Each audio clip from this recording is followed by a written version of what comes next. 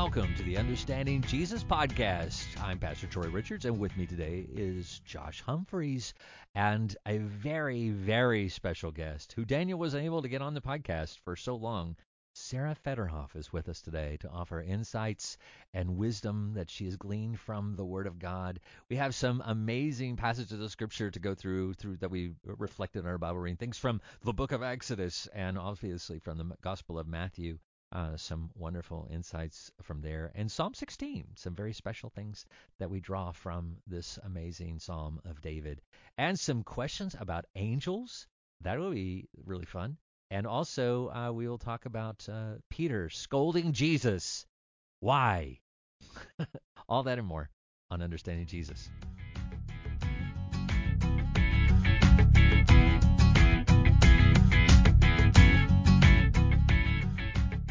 Welcome back to the Understanding Jesus podcast, where we're taking a moment to look and see what God has revealed through His Word this week. And I'm going to start us off with looking in Proverbs chapter 4.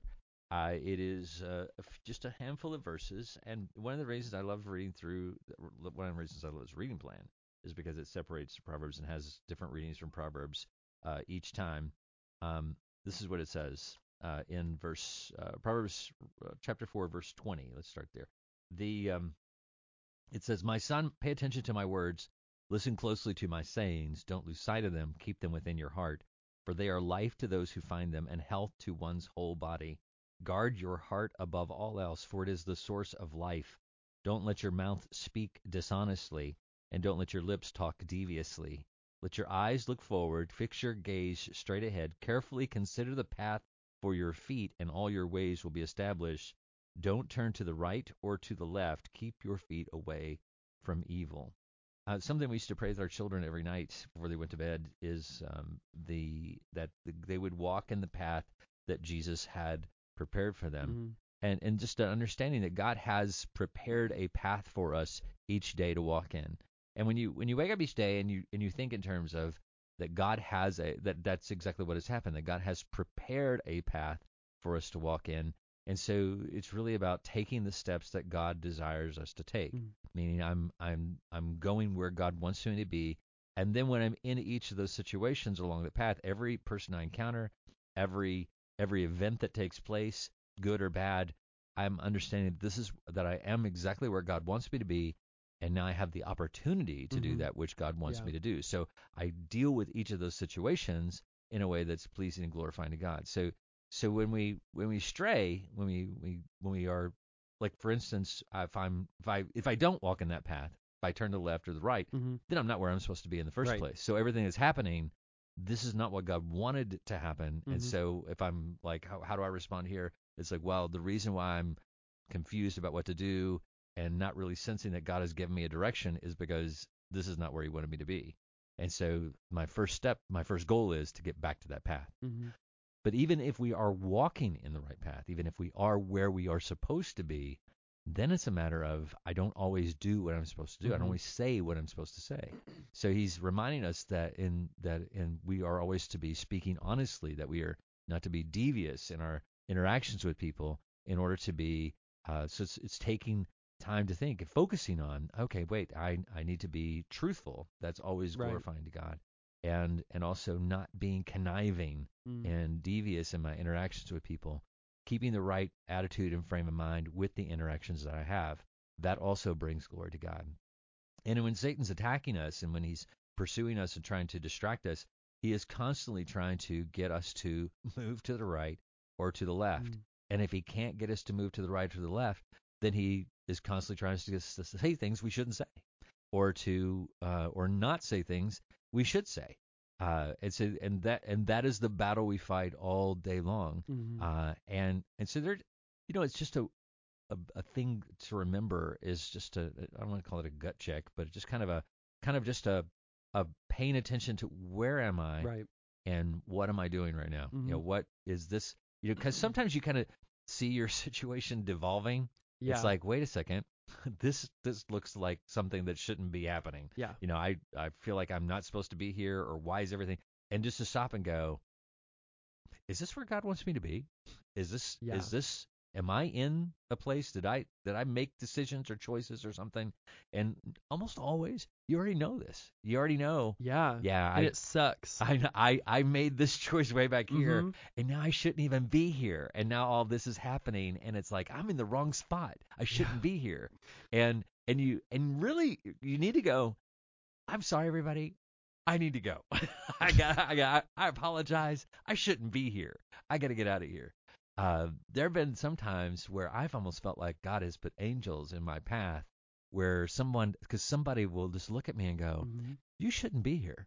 And you're like, you're right. I don't know who you are, but thank Yeah. you. I'm gonna leave, and that's probably what saved me in college. But the idea though is that, and also you find yourself saying things, Mm-hmm. and you catch yourself like, wait a second, this conversation, Yeah. the words that are coming out of my mouth are not good, and so I need to just stop right now before it goes any further. Mm-hmm. Sometimes we try to fix things with more words. Always a bad idea. Oh yeah. Stop talking. Just cease, Yeah. desist, and just get out of the situation as quickly Mm-hmm. as possible. And the awesome part about it is the grace that God shows in that. Mm-hmm. When we say, you know what, I'm going to stop. I'm not going to say anything else. I'm going to get out of this. I'm going to leave. I'm going to go Yeah. back to where I'm supposed to be. And then the grace that He covers in. And sometimes we get to the end of the day and we've botched the whole thing. And then we go to bed and we wake up and now we have a new opportunity to do it all over again. And it's like, so just, I think the key is that that's why I tell people the biggest decisions you make in life are the ones that will forever affect the path that you're on. Mm-hmm.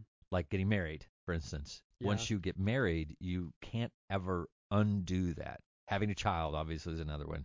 It's like once you've gone down that path, it's like now the path has been redone. Now, this is where I think Romans 8:28 comes in. Yeah. I think God's grace is like, yeah, you took a step, but I can still work this together for good. This isn't the path I wanted you on.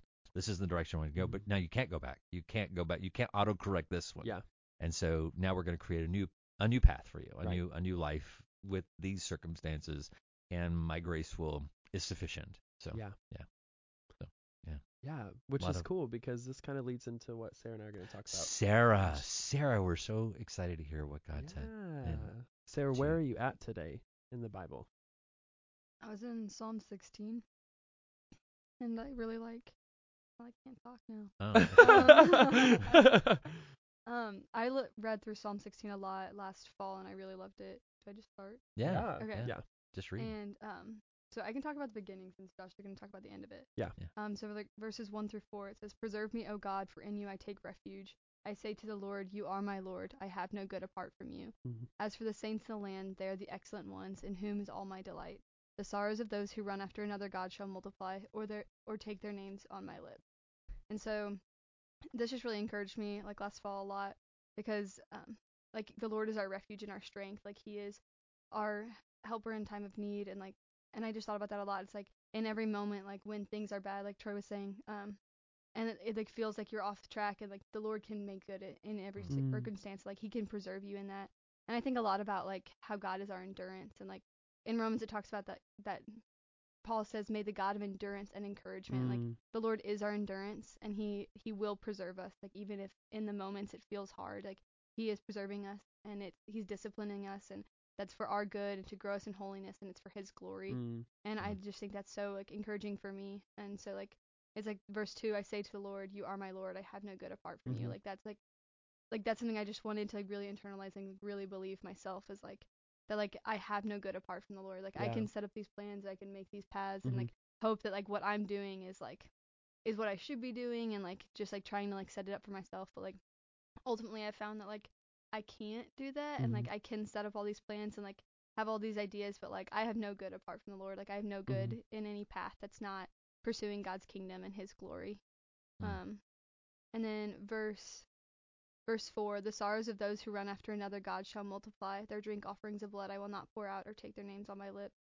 And so I think this a lot of times we want to look and point fingers at other people and be like, well, their life's not going well because they're running after idols and they're not pursuing God. And like we see that throughout the Old Testament a lot. Like Israel falls into that along with the nations surrounding them that they fall into idolatry and like setting up these high places that they will worship idols on. But it's like what are the idols in my heart that like Yeah. I'm setting before God? What are the like high places I'm going to instead of Christ? And it's like, I don't know, it just like made me really consider a lot like the idols in life that I try to place before God and not even realizing it. But it's like the sorrow that should like really fill me with.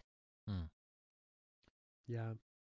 Awesome. Yeah. And that's kind of like, just honestly, like where I'm at, is just like the Lord has been revealing to me since June of last year, a lot of these like American dream idols that as much as like I denounce them, how much they still plague my life. Yeah. So education, money, little white house, picket fence, like, having the money to have all these things, just, whatever.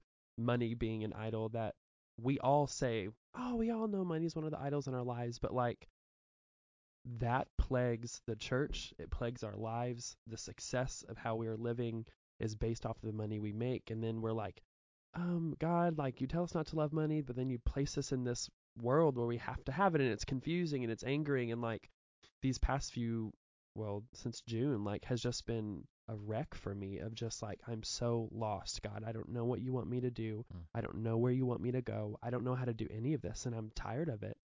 And I got to a breaking point last night. I'm in the middle of Bible study, like I'm teaching the Bible, and it just crashes. I have a full-blown panic attack while I'm teaching the Bible. And then this morning, as I'm reflecting on that and saying, like, Lord, what is, like, where are you? Like, I'm just lost. I'm reading through the passages again from this week, in Psalm 16 is right here. And it was what we were talking about, this idolatry that's in our lives was, yeah, I'm looking at the American culture around me, and I'm seeing those idols, and I know that they're there, and I've been looking at them in my life for a long time, and here they are. And what David is saying here, I'm not turning to those anymore. And so then he goes on in verses 5 through 11, and he says this, Lord, you alone are my inheritance, my cup of blessing. You guard all that is mine. The land you have given me is a pleasant land. What a wonderful inheritance. I will bless the Lord who guides me. Even at night, my heart instructs me. I know the Lord is always with me. I will not be shaken, for he is right beside me. No wonder my heart is glad and I rejoice. My body rests in safety, for you will not leave my soul among the dead or allow your Holy One to rot in the grave. You will show me the way of life. Grant to me the joy of your presence and the pleasures of living with you forever. And so this is important, because a lot of the times we read these verses and we're like, yes, God, like you are like, you're this and like, and those are good things, but like this is who God reveals himself to be. And as I get into my next point, like my second devotion, I'll talk about that a little more, but who does Psalm 16, who is God revealing himself to be?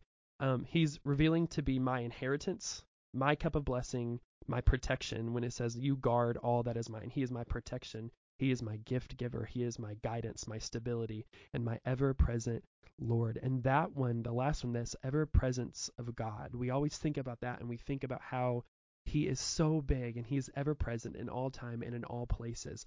But at the same time, he's the ever-present Lord who is with me. And so, like I said, I'll talk about this in the next thing, but he promises to us that he will never leave us or forsake us. And we forget that a lot. And so in the midst of the darkness and confusion of my life since June, this is who he's showing me to be, the one who gives me inheritance, the one who is my cup of blessing, the one who gives me gifts, my guidance, my stability, and my ever-present Lord.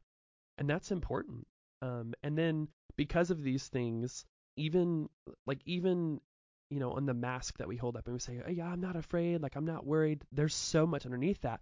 But David is describing here why we do not fear. And it's verses 9 through 11. He says, no wonder my heart is glad and I rejoice. My body rests in safety, for you will not leave my soul among the dead or allow your Holy One to rot in the grave. You will show me the way of life, granting me the joy of your presence and the pleasures of living with you forever. And I think that this morning when I was sitting and reading this again, it was just like, it's done. Like I stop freaking out, because he's put us in good areas of our life. And he's right here with us. And we know, like you're saying, we know this gut check that we have that something's off. and our head is not in the right space, but our heart instructs us even in the dead of night. Right. He's right here. The ever-present Lord is with us, and he guides us. And it was such this moment of like, yeah, in your presence there's fullness of joy. Yeah, and so I'm going to stop myself now so I can talk about it more when we get to my next little thing. So. Well, good. Well, not good that you're stopping, but Yeah. it's all good stuff. Yeah. It is one of, I really love this psalm as well, because it is David looking back at a time when God spoke to his people and said, this is your inheritance. This is the land I have for you. And even thinking, I mean, when you think that God has this promised land for his people, and when you read the Old Testament, you see these are horrible people. Oh my gosh. These are not good people doing good things. This is just God saying, I choose you to be my people, and then drawing them, encouraging them, always treating them as his children, and saying, when you go away from me, creates a new life for them. Yeah, when you go away from me, I'm gonna rebuke you and chastise you and bring you back and so forth. But still, he has something he wants to give to his children. He has these, and David is recognizing this, and that's why where it tells us that David's a man after God's own heart. He's saying, you've appointed me an inheritance, and what you give to me is better than is not just good enough. It's above and beyond anything I would ever expect for myself. And to try to take that into our own lives and understand that we have, you talk about the American dream. The dream that is the greatest dream for any person's life is the dream that God has for you. Yeah. That he has a desire for your life that surpasses anything that we can imagine. I mean, we can't even think of the good that we would like to have for ourselves. And it's been illustrated over and over again. I mentioned before, C.S. Lewis talks about two children playing in the mud, and a wealthy man comes along and offers them a holiday at sea. And they said, why would we want a holiday at sea when we're perfectly fine playing in the mud? Because they can't conceive what a holiday at sea is. And that's the way we are. It's like when you really come to an understanding of, I'm trying to create this life that I think will be so good for me, yet I'm struggling in it, and it's not working, and I can't get there. And God is saying, I have a life for you that I'm going to give to you. All you just relax. You know? And I want to point out, so number one, know that if the Lord has called you to an American dream life, that's not wrong. I also want to point out, for those of you who are kind of in my spot of just life just has not looked beautiful for you and a seamless transition, that's the weight of the world is overwhelming. It is so overwhelming, which is why he says, come to me all you are heavy laden and I will give you rest. That hit me last night of just I was I could it was funny. I mean, it wasn't funny, but it was. I was in the middle of my lesson, and then I just stopped breathing, and it was and then I couldn't grasp anything that was happening, and I realized in that moment the weight of anxiety that was resting there. That's real. It's not something you just oh yeah, I'm not worried, and you just put a mask on and it's all okay. Right. And last night it physically, I don't want to say personified, but it became real that this was something that I was holding on to and completely unaware of. So yeah, Psalm 16 is a breath of fresh air. Now, is that your part, or you have more for now? No. Okay. You're next. So, Go ahead. we're moving on to me? Okay. Yeah. Okay, yes. The next passage I have is from Matthew 18. Let me get there so I make sure that I read it correctly. I should have been turning there. I was so engrossed by what you guys were saying, I didn't turn to the next passage. That's okay. But Matthew chapter 18,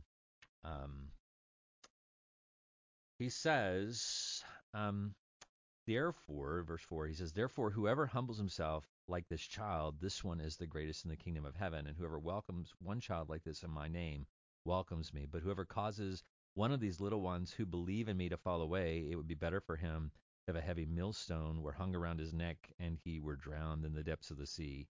Woe to the world because of offenses, for offenses will inevitably come. But woe to that person by whom the offense comes. If your hand or your foot causes you to fall away, cut it off and throw it away. It is better for you to enter the life maimed or lame than to have 2 hands or 2 feet and be thrown into the eternal fire. And if your eye causes you to fall away, gouge it out and throw it away. It is better for you to enter life with 1 eye than to have 2 eyes and be thrown into hellfire. It is such a graphic passage. And you look and say, of course, we talk about hyperbole in this when you make a statement that is way over the top, that is not meant to be taken literally. The idea is this: that um, uh, you have you have things that are causing not just you to be offend God, but recognize that when we sin, other people are dragged into that. And so when when we are doing things that are unrighteous or whatever, that not only are we affecting our lives, but the lives of others, especially those who are weaker in the faith. And this was going on in the world that Jesus was in. He was looking, saying, you are the religious leaders of the day, and the things that you're doing, the hypocrisy that you are living out, is causing other people to not want to come into the kingdom. And he said it would be better for you to be destroyed than to continually mislead people and draw them astray. We see that in our world today. Think of how many people are not in or turn away from the body of Christ, or turn away from God, or turn away from belief because of the damage that people who purportedly are within the body of Christ have caused. And so Jesus gives us this example of saying, it'd be better if you cut your foot off or cut your hand off, whatever the offending part is. And the way to think about this is he's saying there's nothing that you have that's worth keeping. Yeah. If it is causing you to offend. And so one of the things I think that it's important for us to remember is, first of all, don't start with your hand, or your eye, gouging your eye out. Let's back it up a little bit. Yeah. Let's say maybe not watch that TV show, or maybe not go to that location. I remember having a friend who's saying the reason why he would stop and get whiskey every afternoon is because of this liquor store that he drove by, and he didn't have the strength to just pass it up, so he'd always stop in. And I'd say, is that your only way to work? And he's like, well, there's another way home, but it's 10 minutes longer. And I'm like, how long does it take you to get the whiskey when you stop at the store? Yeah. It's like, it even that thought process, it's like, seriously, you're thinking that the value of that 10 minutes of time compared to the devastation that you're reaping in your life because of you have this massive drinking problem you had. And I said, just go a different way. And don't ever go back the other way again. It's better for you to go the other way than to be in danger of hellfire. Yeah. It's better for you never to watch TV again. I mean, start with, if you saw the movie Fireproof or whatever, but he was had problems with the computer. You ever seen Fireproof? Oh, sorry. Anyway, eventually if your computer's having issues, it's like, you can try things like Covenant Eyes and things like that. Yeah. But then if that doesn't work, just unplug the computer and throw it in the dumpster. You don't need it. You don't have to have it. It's better to get into heaven minus a PC than to go to hell with one. And that's and so I always think of it this passage like cancer. Especially skin cancer is a good example, because if you ever had skin cancer, you go to the what's it called, dermatologist. Thank you. And they cut a little away, and then they check the tissue. Right. And if there's any cancer, then they come back and they cut more, and they keep cutting until they get it all. And that is what Jesus is saying. Start cutting stuff out of your life until you get this cancer out of it. And if you have something that's offending, cut it. Just keep cutting until you don't have the offensive problem anymore. Yeah, and it's like, as you keep cutting away and you're still finding excuses to do that sin or whatever, then at some point you have to realize, I can't just do behavior modification. There's something deeper wrong with me. And then you have to ask yourself questions.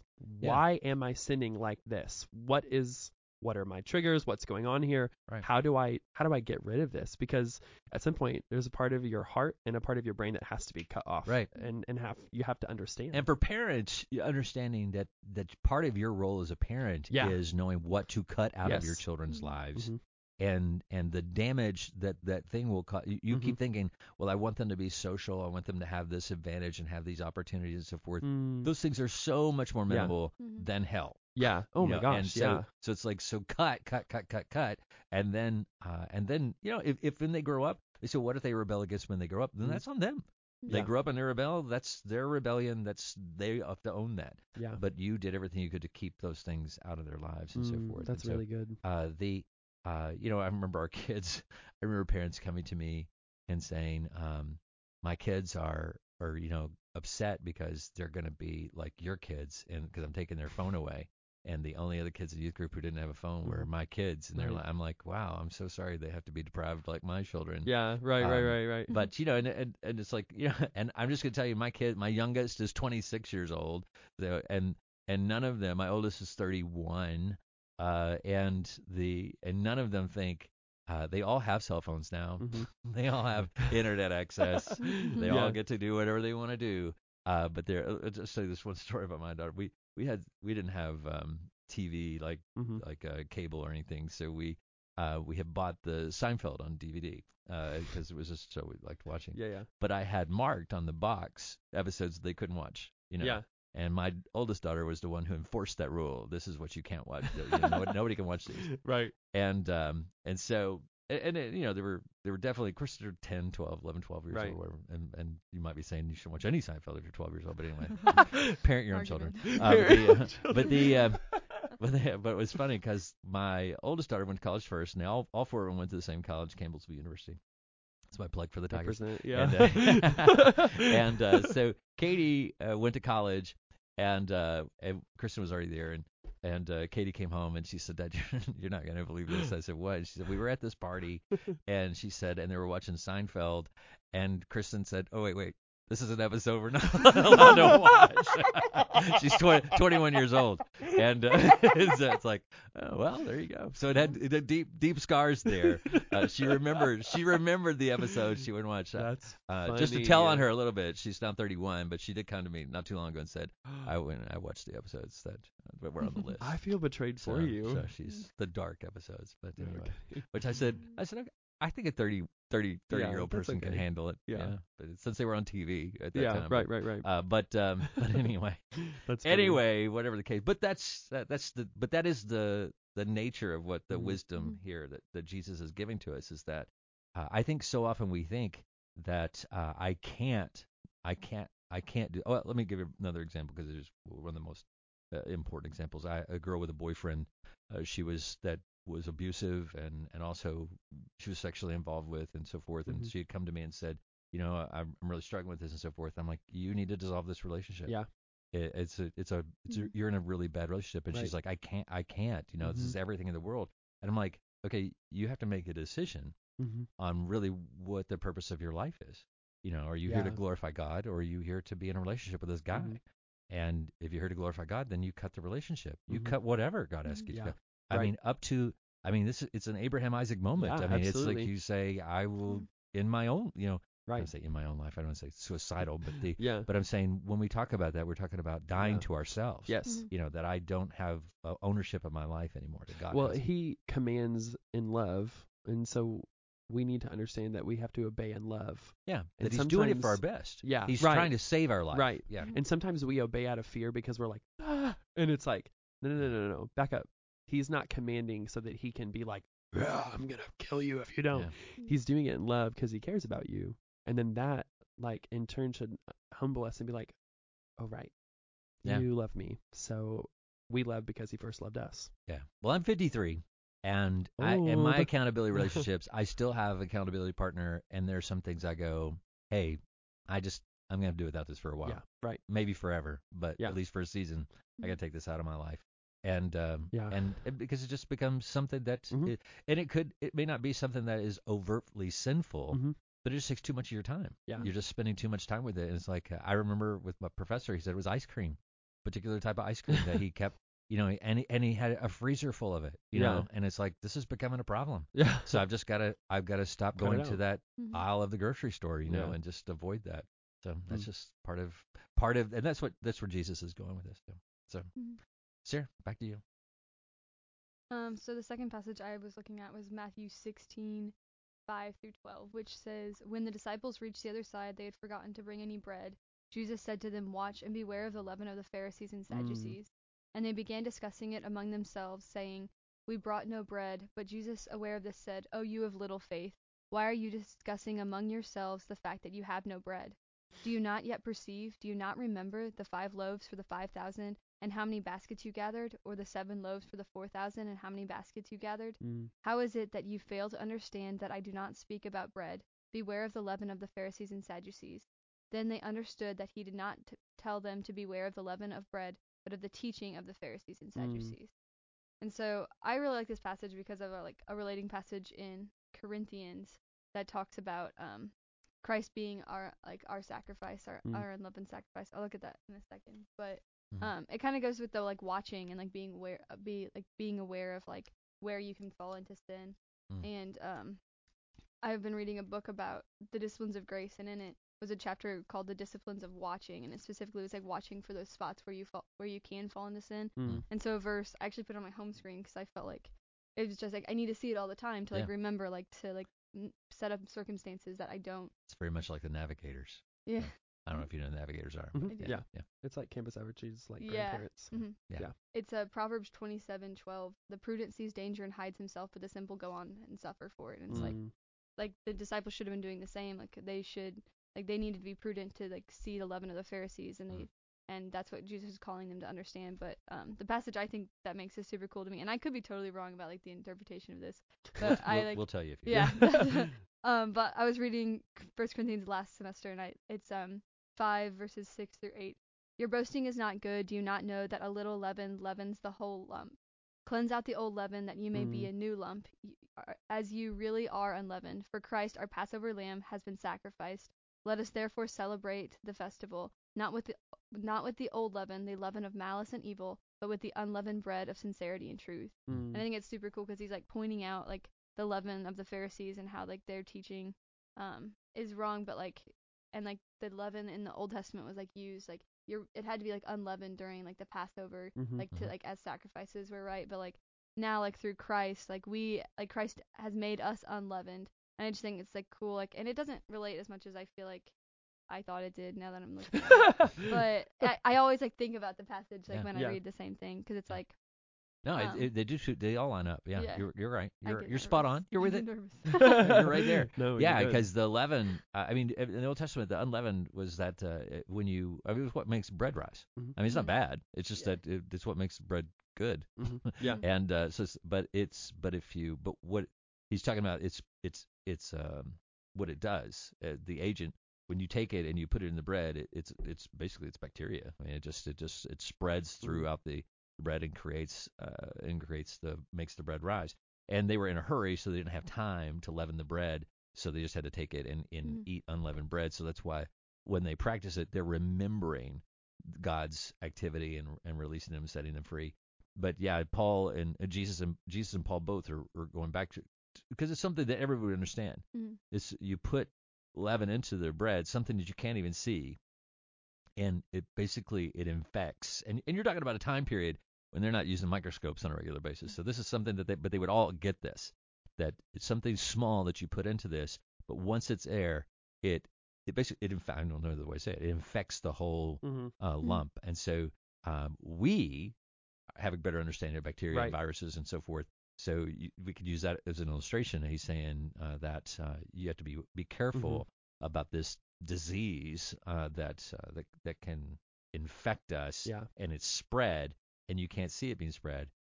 I've used illustrations like a tree rotting from the inside out, and you can't see it from the outside, but it's happening on the inside. And these are the things. It's little things, little tiny things. Very small. A thought. Did you ever see Inception? No. I at least tried to come with 3 movies that Josh hasn't seen before. But in Inception, the idea of Inception is that a thought is planted that you don't know is there, but somebody can put a thought in there, but you think it's your own thought.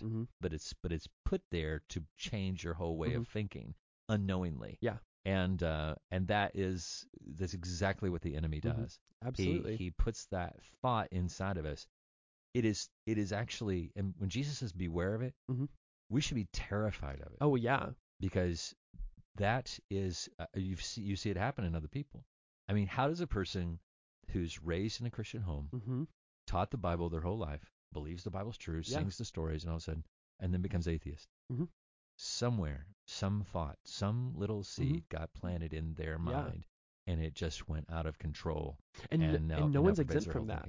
Like these Pharisees, they were the religious leaders who have poured their life into studying the Scripture. Yeah. Like that was their job. Yeah. And to teach that to people. Immersed in it. Yes, completely. So what was it that got inside them that got them so far away from what God really desires? And that's what he's saying. And they're going to spread that to you Right. if you aren't careful. Mm-hmm. And that's why, people are like, why do we were talking about that in staff meeting this morning. I just, wasn't you there. weren't there. Sorry. I know. Yeah, I know. I was like, oh yeah, we Austin were, was as if I was. I know. Remember staff meetings, Yeah, I Josh? Yeah, they do. were special. But we were talking about how we don't, when you don't emphasize the word, and this is the truth of why we believe what we believe, and maintain that focus and so forth, that it does leave room for something to creep in, and all of a sudden you're being led in a different direction. Yeah. But if you're not having those discussions, you're not talking about Mm-hmm. when you don't have somebody to ask and say, hey, I heard this the other day. Is this right? I remember having my first church. This is where I got my first when I was 22, pastoring a church. Who knows why they called me to be a pastor at 22? But I had a class that was teaching a class on a book that I'm not going to name because I'm afraid you're going to read it and get distracted. But it was a book that stemmed from Mormon teaching. Mm-hmm. Okay, and the person who was teaching it didn't know that it stemmed from Mormon teaching. They had heard about it on Oprah, and of course, yeah, whatever. And so anyway, she read the book and thought, oh my goodness, how this is such an amazing book. I want to teach this in my Sunday school class. Mm-hmm. She never asked her pastor. Mm-hmm. She never, and so she just started teaching it. And somebody from the class came and said, hey, I don't think this is biblical. And I said, well, what's the book? And they told me. And I'm like, what? It's like they're teaching that in a Sunday school class have been for weeks, and people are loving it. So you have all these people who have been in church a lot longer than I had, teaching this teaching that was complete heresy. But it sounded so neat and novel, and had all these neat understanding things. Oh my goodness, look at this. Oh wow, this is what an amazing concept, and so forth. And the thing is that it was completely unbiblical. But that's what happens if you don't have somebody to say. You need to humble yourself and always have people in your life who understand the word and are granted the word to say, hey, I had this thought, and when I read this, is this possible? Is this feasible?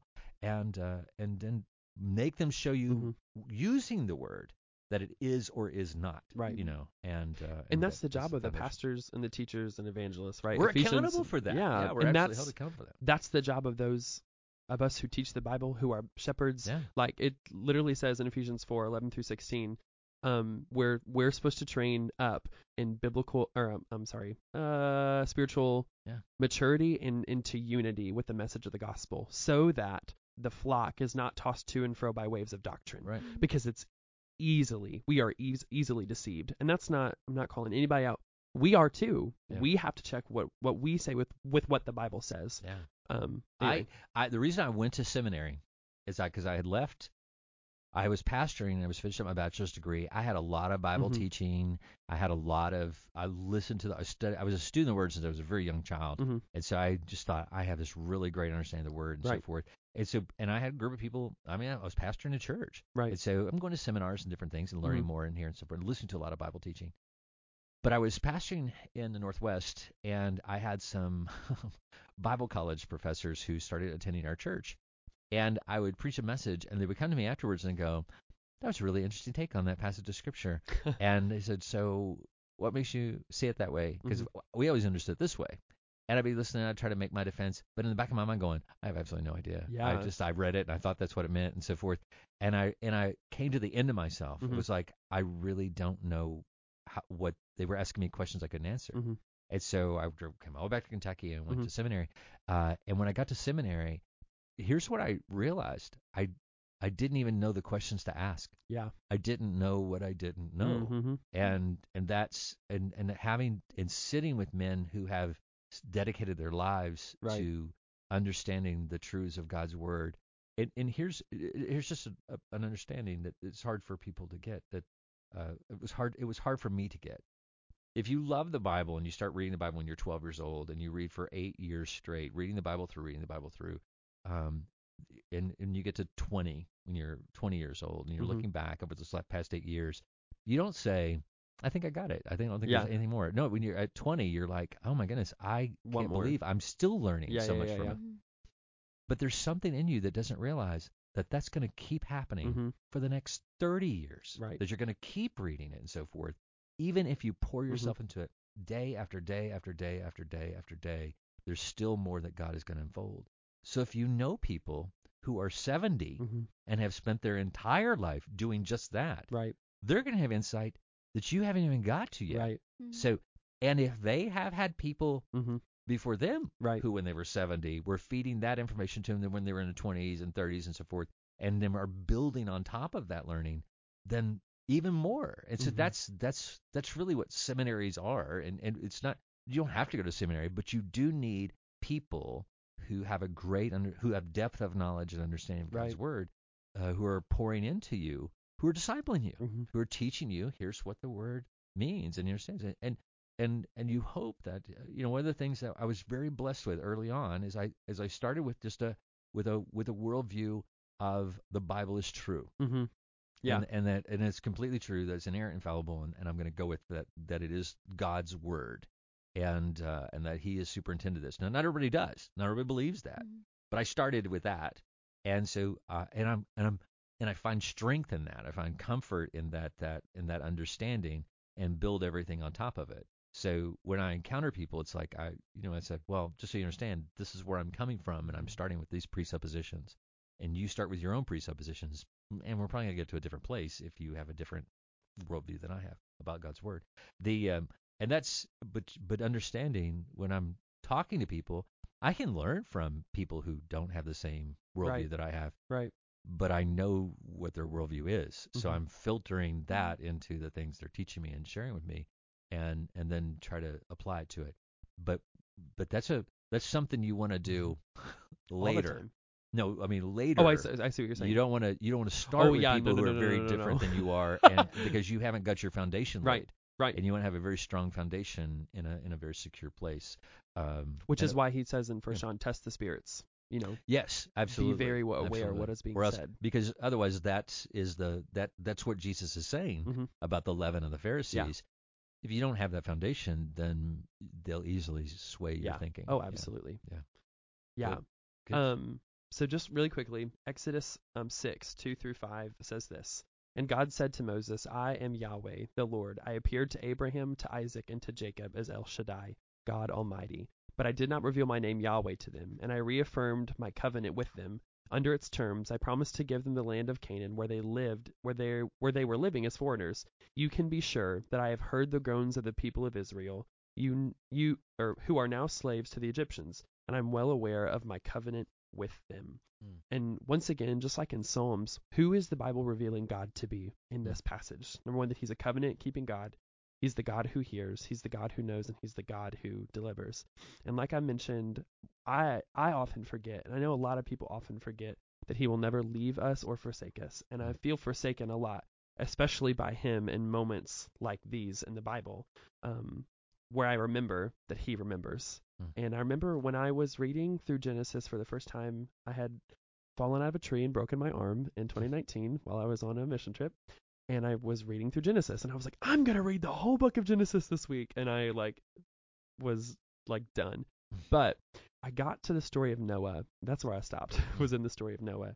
And I remember reading Genesis 8 verse 1, and it says, but God remembered Noah. And that word remembered stuck to me. And so then today, again, when I was reading over this, that is important. God says, and I reaffirmed my covenant with them. And I was like, I know that he does this a few times in the Bible, like a lot, where he says he remembered. And so I got on the Logos Bible thing, and I was looking for the word remembered. And it happens so many times. Another example is in Genesis 30:22. It says, then God remembered Rachel and listened to her.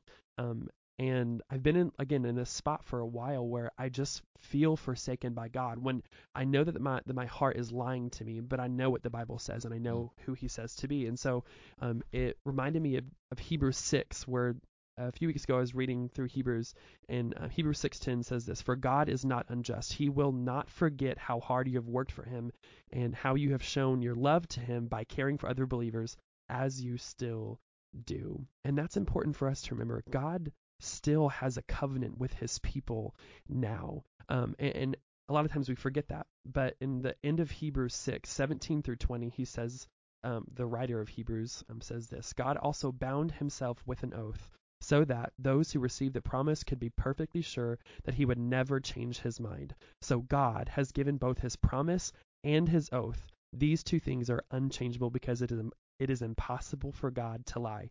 Therefore, we who have fled to him for refuge can have great confidence as we hold to the hope that lies before us. This hope is a strong and trustworthy anchor for our souls. It leads us through the curtain into God's inner sanctuary. Jesus has already gone in there for us. He has become our eternal high priest in the order of Melchizedek. And that, when our heart is deceiving us, when our feelings is deceiving us about who God is, we have to remember that he remembers, that he, like I said when we were talking about Psalm 16, he is this ever-present God, and we think of him as being far off, but no, ever-presence means he's with us all time, forever. We cannot escape his presence. And that doesn't mean that he's like some big, just like God hovering over every, no, he's near. He's near. He will never leave us or forsake us. And so this ever-present Lord, he is right here guiding us step by step. And it's just a good reminder that he remembers. He's not some God who is surprised. He's not some God who forgets and who looks away from us. He's right there. And I needed to hear that. And so this culmination of like waiting for the Lord to answer since June, like just boom, just hit me today of like, he's still here and he remembers all that I have done and all that I will continue to do. And it was just really like peaceful today. Yeah. So, and you know, I love that story. I wish we had more time to spend in Exodus because here you have a people for 400 years. Yeah, 400 years. Have been crying out to God. 430. Exactly, right. But they have been crying out to God. And here you have an 80-year-old man show up on the scene and saying, God has heard your cries and I'm here to deliver you. And so he goes to Pharaoh and says, okay, I'm here. I'm ready to deliver him. And God has given me this confidence and so forth. And then Pharaoh's response is that you guys have way too much time on your hands. I remember when I heard this story, is when he said, I'm going to have you make bricks without straw, that I was like, I was trying to ask my Sunday school teacher, what does that mean? And she said, it's amazing how a Sunday school teacher can say one thing to you incorrectly and it sticks with you for years. And she said, oh, well, that meant that from that point forward, they were using the straw-made bricks stronger, and so then they had to make bricks without the straw, so the bricks weren't as good. And it's like, and that was the explanation I got. So in my head, for years, I had that, okay, they made, every time I went to Cecil B. DeMille's 10 Commandments, that they were making bricks with straw. Okay, now we have to make bricks without the straw. And I was thinking, well, if they make the bricks, what's the big deal about the straw? It's not, none of that's true. They were asked to make, when they said to make bricks without the straw, they still needed the straw. You can't make bricks without the straw. So they had, but what they were saying is, we're not going to provide you the straw anymore. Yeah. Since you got all this extra time, you got to go find it on your own. And you can't have our straw. So they're having to get stray pieces of straw and stubble and so forth. And they have to meet their quota as they had before. So the people are like, what has happened? Yeah. Why? And they complain to Pharaoh. They're going, what are you doing? Yeah, They said, right. you're still expecting this quota, yet you're not going to provide us the straw anymore. It's like you're going to, imagine going to a car manufacturer and saying, okay, I want you to make cars just like you normally do, but we're not going to give you any of the parts. You got to find all the metal on your own, you know? Right. And they go, what? Yeah. That's kind of insane. And so this one Pharaoh says, and what he's doing is he's saying it's Moses' fault. And so who do they hate? Moses. It's like, so obviously this guy you sent up here and so forth. So now you have Moses going, God, what in the world? Yeah. Now everybody hates me. Right. You told me to come in here, and now everybody hates me. And the people are like, God, we cry out to you, and this is what we get. We get this 80-year-old man who makes our lives more difficult. This is your answer to prayer. And Pharaoh is like emboldened by it. Yeah. It's like showing his power. And so you think in that moment, how long those moments last. Oh my gosh. I mean, we know the end of the story. We know the Red Sea's going to part. All Pharaoh's. They don't know any of that. All they know is our life went from bad to worse. Yeah. And now you've created this impossible situation. And so it's like, do we continue to pray to the same God? Right. Because this one obviously is not in our best interest. And that's exactly where we find ourselves so often. When you say he will not leave us or forsake us. But wow, it sure feels like you. Oh, sure feels like I've been forsaken. Absolutely. It sure feels like I've been abandoned. And yet all we have is the truth of his word. Right. We have, and the great part about it is we're reading about this, and we have this testimony of we thought he had forsaken us, but he had not. In fact, in a big way, he comes through. Right. And in the Old Testament, really, the signature event is the parting of the Red Sea. That yeah. everything in Psalms and everything in the Old Testament goes back to this is how amazing God is. Right.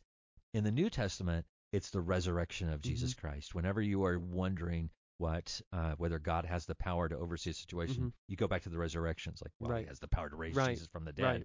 and so obviously he has the power to fix your job situation. Yeah. It's like, oh God, woe is me. Right. I don't know how I'm going to pay my light bill this month. Mm-hmm. Oh, okay, I can raise people from the dead. Yeah. Perhaps I can fix your utility problem. Right. Maybe. Okay, I create universes. Right. Perhaps I can fix your job dilemma. Get you the parking space that you're Mhm. looking for or whatever. But it's like God has that kind of almighty power, Mm. but all we can do is trust in His integrity as revealed Right. through His Word. There are no other things to say that my situation is going to work out except for the fact. I mean, when Kim got cancer, it was like Mhm. we were like, you're like, all I've got is that God is a person of integrity, Mm-hmm. and this will work out, Mhm. and there are just some things there were some things that have happened in this past year where I remember we thought my daughter Kim had cancer and we were Mhm. fighting that, and then they thought my daughter had ovarian cancer. Yep. And I remember us looking at each other going, you know what? We're not even going to process that thought. We're just Right. going to say God has this, Yeah. and we're just going to go on as though everything, because you're not sick, you don't show any signs of any illness, we can all still function. Mm-hmm. So let's just continue to function on as we are able to do, and believe that God's going to work this out. And He did. But the only reason we could do that is because we're like, I just believe God is bigger than Mhm. the information that I have. Right. And so we're just going to trust in His name. Yeah. So, good stuff, guys. Yeah. Yeah. Really cool. Thank you guys for sharing. We're going to do some questions Mhm. when we come back. Yep.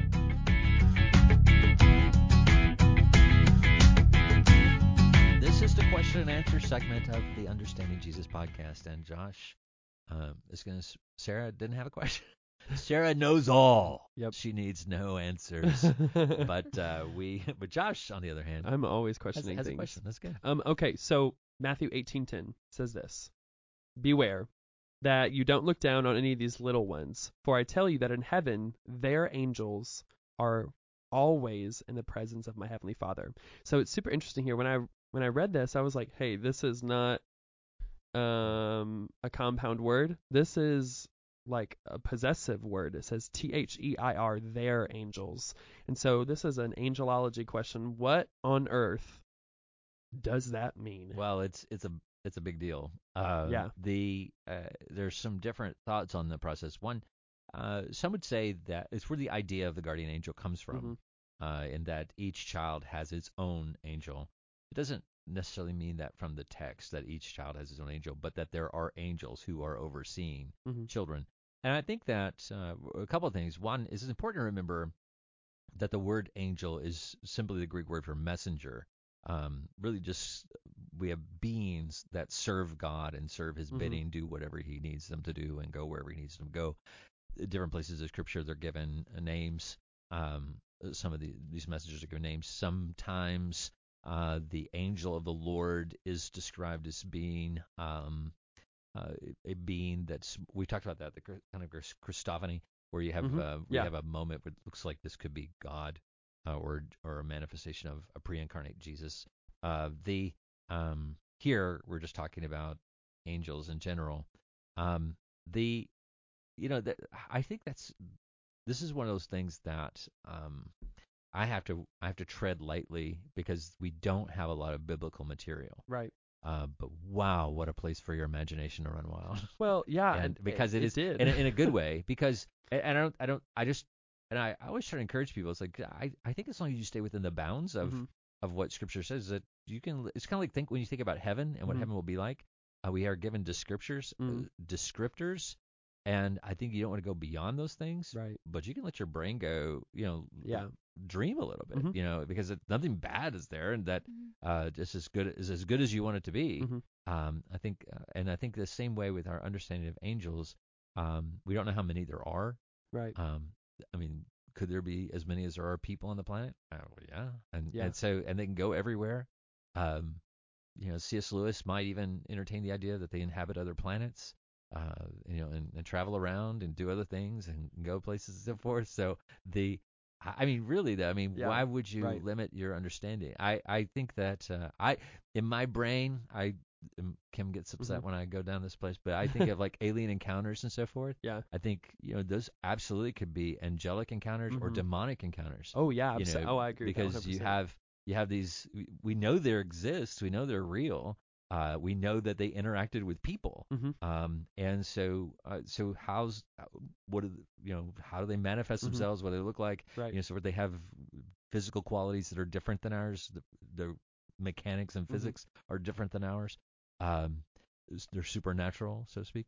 So, but this is the cool part about this particular passage is that this is Jesus Mhm. telling us that they're overseeing us, um, and and I think it gives us this. Basically, he's saying, I go to this picture. Try to combine the pictures that Scripture gives us.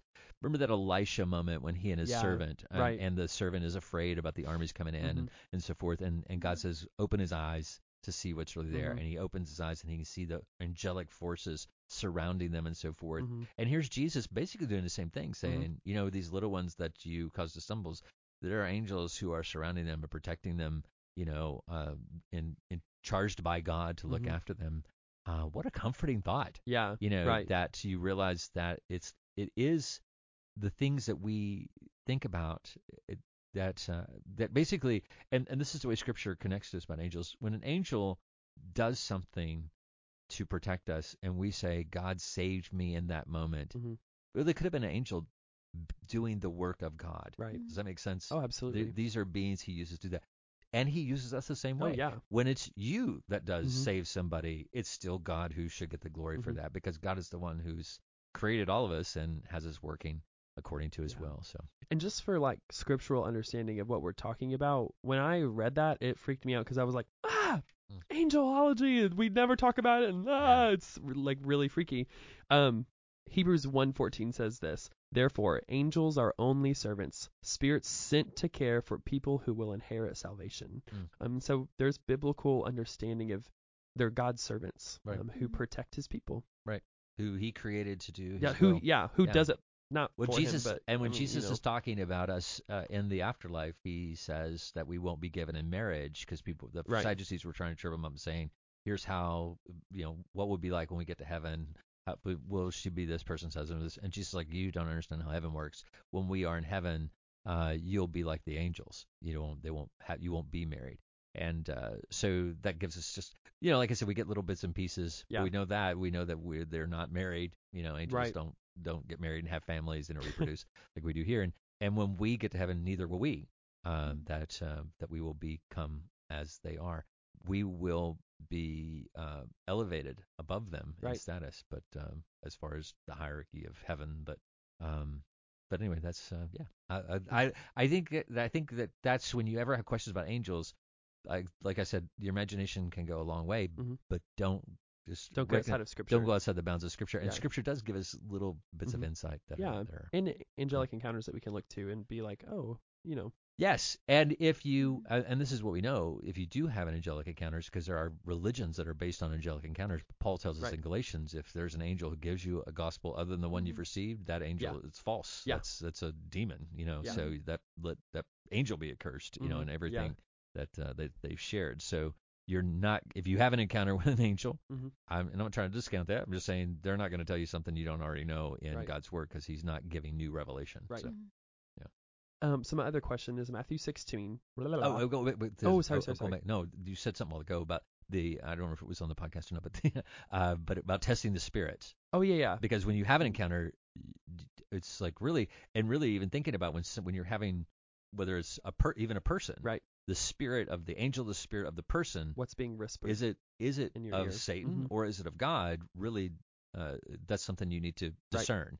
And so you're praying that God will give you discernment, and you should test it. And there are certain, I don't want to say there are elements as you study God's word, you begin to see a pattern that God follows, and a pattern that the enemy follows. Right. And like, for instance, God is always truthful and honest, and the enemy is not. He's always a deceiver and lying. He may give truth, but it's always with a veil of deception. Yeah. And so, and he works toward ends that don't bear the fruit of the Spirit. That's why he gives us the fruit of the Spirit: love, joy, Yeah. peace, patience, kindness, gentleness, self-control, kindness. Yeah, there you go. And you forgot goodness. And So, goodness, thank you. mhm. But they will have those attributes. Yeah. So my other question is Matthew 16:23. Peter just says to Jesus, "Heaven forbid, Lord, this will ever happen to you." And Jesus turned to Peter and said, "Get away from me, Satan. You are a dangerous trap to me. You are seeing things merely from a human point of view, not from God." And so the question, you just kind of answered it, just a little bit, a little hint of it. But how do we see things beyond human perspective? I think that he's saying, again, you're right, we did just touch on it, but that we're praying for discernment. We want God's perspective and not human's perspective. God's concerns, not human concerns. We are looking at what God is trying to accomplish, not what I am trying to accomplish or what I think we should be accomplishing. You're going to love this. Tolkien really touches on this in Lord of the Rings. This concept, this idea, because he creates this ring of power that needs to be destroyed and is only evil, yet continually throughout the book, people think they can wield it and use it for good, and can bring good out of it. But he's saying, no, it's evil, and what you are desiring to do to take that which is evil and use it for something good, that's according to thinking what you're trying to accomplish. And so often we will think in those terms. We'll think, no. And this is it gets really personal really quick. Oh, absolutely. When you're praying for someone to be healed that you don't think should die, you have to ask yourself, is that what accomplishes God's purpose, or is that purely a selfish purpose? God's going to do what he wants to do, but sometimes people will lose faith in God, and they will say, if God really loved me, then he would have not allowed this to happen. And it's like, no. God allowed it to happen because he really loves you. And he loves the whole world. And he allowed to happen what needed to happen in order to carry out his perfect plan, not your version of the world that you think needs to happen in order for the well-being of people. He has a plan that actually does work. Your plan won't work. Well, and that's like what Jesus points out to the Pharisees when he gets on to them. He says, "You search the scriptures because in them you find eternal life, but it is they who speak about me." The reason we read the Bible is not because the words in here are the self-help book of eternity. It's a book about God and his character. And so it's a revelation. Yes, about who he is. I mean, yes, there are things on how we live, but all of that is based from who he is. God is love. God is light. What does that mean? The whole Bible covers all of that. That he is provider, he is protector, and we know him. So when the spirits, or when we don't have it, when we see from a human perspective, the reason we need to study the Bible is to study who he is, so we can see things from his perspective of this understanding. This is God's character, peace and justice and righteousness and light and goodness. And then he gives us understanding and wisdom of how to see the world like he does, because we understand and see him, how he reveals himself to us, which is why reading the Bible is important, which is why we do this podcast. Imagine if you were born blind and you had people in your life who were telling you what the world looked like and how things felt and what they looked like, not how things felt, but how things looked. Just, you have no ability to see. And so they're saying, this is a red, and this is bright over here, and this is that. And everything they said was not true. Right. And then God comes into your life and says, okay, I want to tell you the truth about everything. Think of how much, if you had that for years and years and years and had all these conceptions and so forth, how long it would take to slowly begin to say, because I begin to say that this is a different color, but you're thinking of the different color, but your perspective is like you have it higher or lower or to the right or to the left based on the things you've been told. So I have to go through every detail and every understanding. So you're learning the depths and all these other descriptions of things that we, because they've been told to us. And that's exactly what has happened. Yeah. Absolutely. We're all born blind, and Satan has a whole system in place to say, this is what the world looks like. Right. And we take that and we're like, oh, okay, this means this, and this means this, and this means this. So if you're raised and nurtured in a Christian home, then you have an advantage, obviously, because if you have people who can see as God sees, giving you that perspective. But if you don't have that, then you have to start from scratch. And so you have people who are pouring into your life and so forth. I used to really lament that I used to look at these guys and say, oh my goodness, why am I not so much further along? And then you look and say, you guys are 7 generations of faithful men of God who Right. have passed that down, and I was trying to find that because my father was a deacon, my uncle was a pastor, and so forth, and my grandfather was a deacon, Right. and then I was like, what about my great grandfather? And I said, well, he hung himself. He had some mental and emotional problems. Like, okay, well, it stops there. Yeah. So we had to start over again at this Right. point, and then pull it from there. But I'm like, but my part in this, my place is to then Pass on. to the Right. next generation. So Absolutely. so maybe my great grandchildren will have the ability to have be born with a better perspective, Yeah. greater ability to discern things than I had, and we'll see things because I don't have enough life. There's not. I don't have enough years in my life Right. to get the perspective that I would have if I'd started early on. I'm. I was going to use a Star Wars reference because I just have to. I watched Star Wars Okay. before. All right. Well, you know how like when Luke Skywalker was going to become a Jedi and Yes. Yoda says he's too old or whatever. Yeah. Well, that's the reason, because you're too old. You need to learn those things from a very early age. Right. And there's just some things you're not going to have time to, but you can, even though you are old and you started late, you can enjoy the goodness of because God. you can begin to steer another generation in the right direction. Yeah. And build upon that. Yeah. So Oh, cool. anyway, yeah. And Jesus and Peter is right there at the beginning. Oh, yeah. I mean, Jesus is looking at him going, Peter, here's a moment where you are son of Satan and you need to change your perspective, and got that directly from Jesus.